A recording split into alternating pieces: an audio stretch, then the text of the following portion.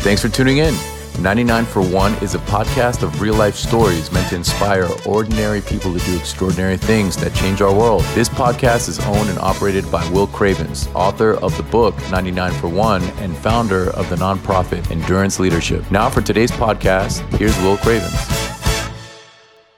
All right. Hey, here we are, Season 1, Episode 5, and got with me today a friend by the name of Nick Burgard. How you doing, Nick? I'm doing great, Will. Thanks for letting me join you.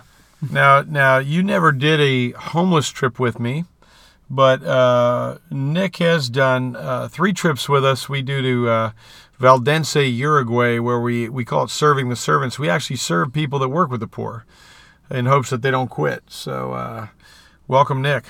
Thanks. It's great to be here, and it's been a real pleasure hearing all your stories and listening to the podcast, too, to hear some of them told again from a different point of view. I appreciate that. Question. Last week, in our last podcast, Steve talked about this idea of people's stories and who we meet, and he mentioned one guy that impacted him named Tom, and he's going to come back probably next week and talk about Tom, or I'll have another friend named Paul talk about Tom. But this week, of all the people you've heard about from all the 13 trips we've made to date, is there anybody who stands out to you? Yeah, it would absolutely have to be Kyle. His story is one that's just stuck with me and continues to impact me on a regular basis.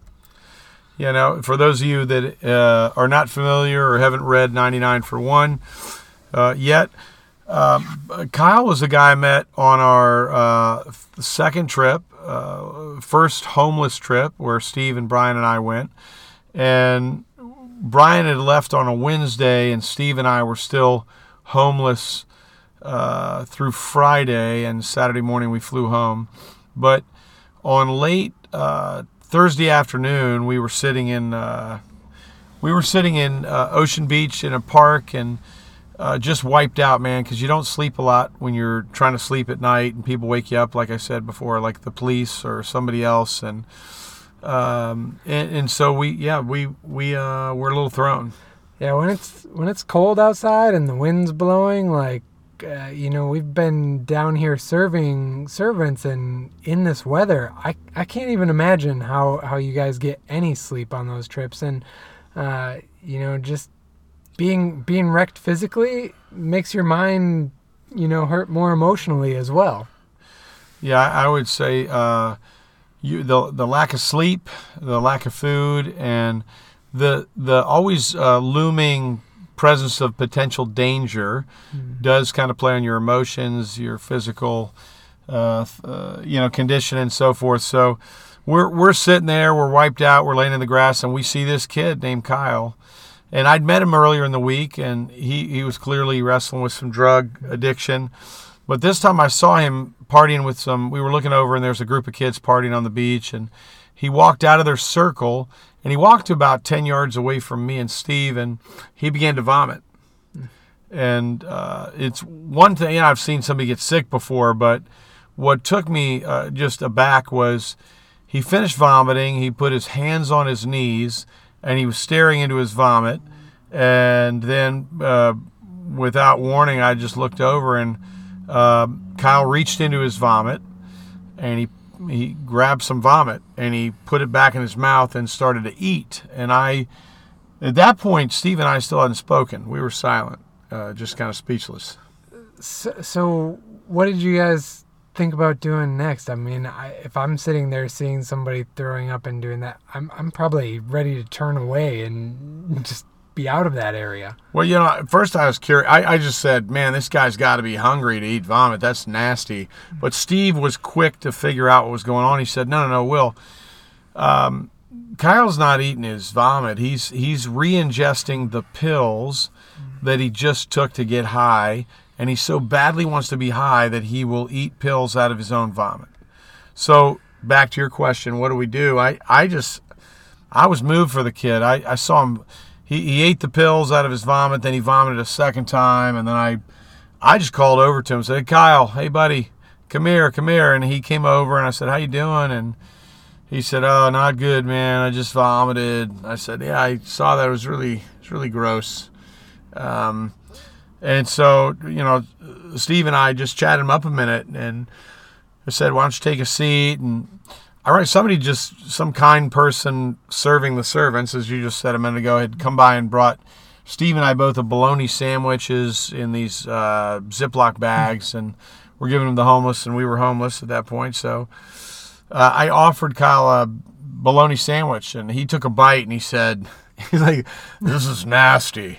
And I thought, wow, said the guy who just ate vomit. Wow, remind me to not eat that sandwich. It must be really gross if you think it's gross. Right? So it's one thing, right, to witness that, but then now you're trying to help him out. You're trying to give him some food and just say, "Hey, we're here to love on you a little bit," but the food clearly wasn't what he wanted. Where do you go from there? Right, I didn't know what he wanted, and as I think we alluded to it last week, we would ask people, we get to know them, and as I said last week, everybody we met, somebody else's ed, so I'm thinking, whose kid is this guy? He's young, good-looking kid. So I just said, "Kyle, what's your story, man? Where are you from?" And he said, "I'm from Irvine, California." And I said, "You play any sports? You look pretty athletic." And he said, "Yeah, I played rugby for some private school." And I said, "Man," I said, I'm out here. Steve and I are looking for a friend of mine from high school. I'm wondering, do you think anybody's looking for you?" And he kind of threw me off guard again and said, "No, nobody." I said, "Really? You seem pretty sure of yourself. Nobody. You don't think a mom or dad's looking for you?" And he said, "I don't have a mom and dad." I said, "Really? What does that mean? What I don't understand. What's your situation?" He said, "I was a foster kid." And I said, "Was that difficult?" And he went silent. So you work with teenagers for a while and others. I was thrown by the silence. I just said, "Hey, Kyle, I just went on a hunch." So I asked, "Were you abused, physically or sexually?" And he just nodded yes. Wow, that must have been difficult. I mean, if I were in Kyle's situation, I'd really hope that somebody was looking for me. It's one thing to hope something. It's another thing to actually ever have a comparative example from your life. If everybody you look to as an adult or maybe a foster parent had been a person who was supposed to love you, as you said, but had abused you and taken advantage of that relationship, I think Kyle was messed up to the point he was willing to say, "I would rather be high than think about my past because the past is too painful." And when I said those words, he agreed with me. And Steve and I, like I said, we had no money, but for some reason I just thought of this. I looked on the right and there was a Starbucks on the corner.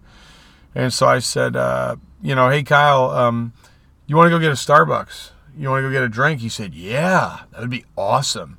So he chucked his bologna sandwich and we walked over, and on the way he was pretty fried. I'd said, my friend's a meth addict, Ed's a meth addict, and he said, "I'm a meth addict, I'm a tweaker." And I said, "Okay, well, let's get a coffee." But on the way to the Starbucks, which was only about 50 yards walk, he kept looking for blunts, which are little cigarette butts that people haven't fully finished. Maybe they got a little bit left on it. And he was trying to find those to smoke them. I'm like, "Dude, why don't you do that after?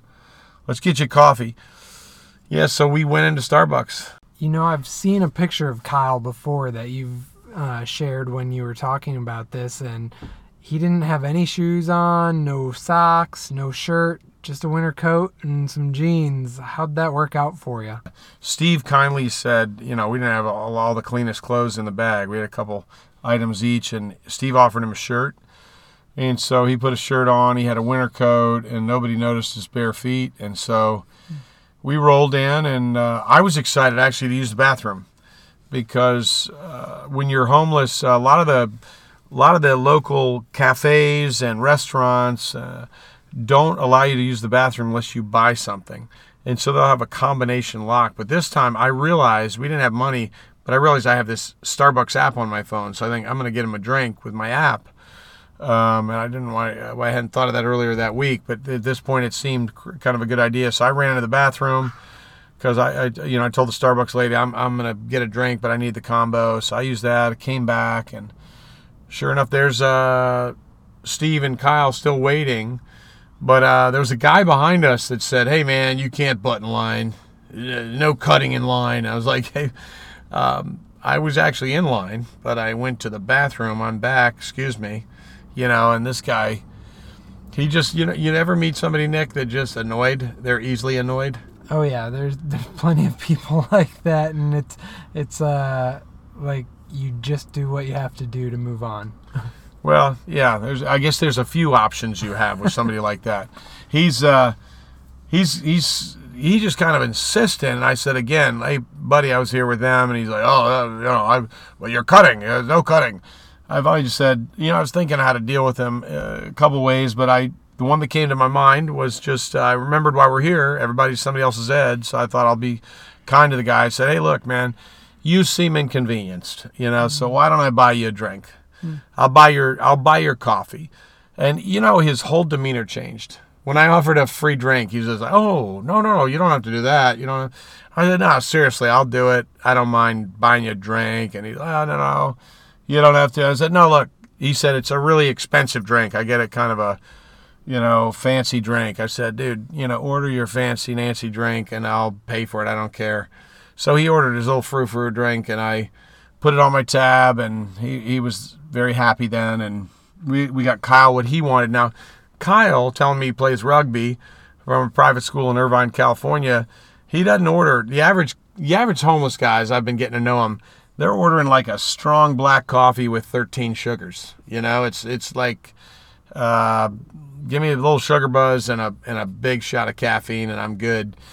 But Kyle ordered a wealthy kid neighborhood drink. He ordered like this triple macchiato caramel extra whip thing, and he knew his drink and he was quite pleased. And so we all got our drinks. I said, "Hey, buddy, is there anything else I could do for you, Kyle?" And I wasn't sure what he'd say. I thought maybe, ask for money or for a pack of cigarettes rather than smoke all these blunts. And he said, what he asked for caught me off guard. He said, "Can I just have a hug?" Oh, that just breaks your heart, right? It's somebody just crying out for just affection and relationship. And all this started from just a little random act of kindness of, let's go get a coffee. And so then what happened? Yes, so good question. I'm looking at Kyle. He's got his new shirt on and everything, but he's still got vomit on his jacket. And it's pretty gross, but I'm thinking, here's this kid in front of me, 21-year-old, that should have been loved by his parents that he didn't have and should have been loved by the foster parents. And I'm thinking, I'm going to give this kid a hug. So I hugged Kyle like he's one of my kids, Murphy or Connor, one of my sons. And it was one of those kind of hugs where you hold it a minute and people are still in line for Starbucks. Now they're staring at us, and the dude who we bought a drink for is kind of staring at us. And it was one of those moments where I just thought it was what that kid needed. And he thanked me. He left the coffee shop, and that was it. Okay, so this is all great. The story is really touching to me, but how am I supposed to go apply any of this to my life?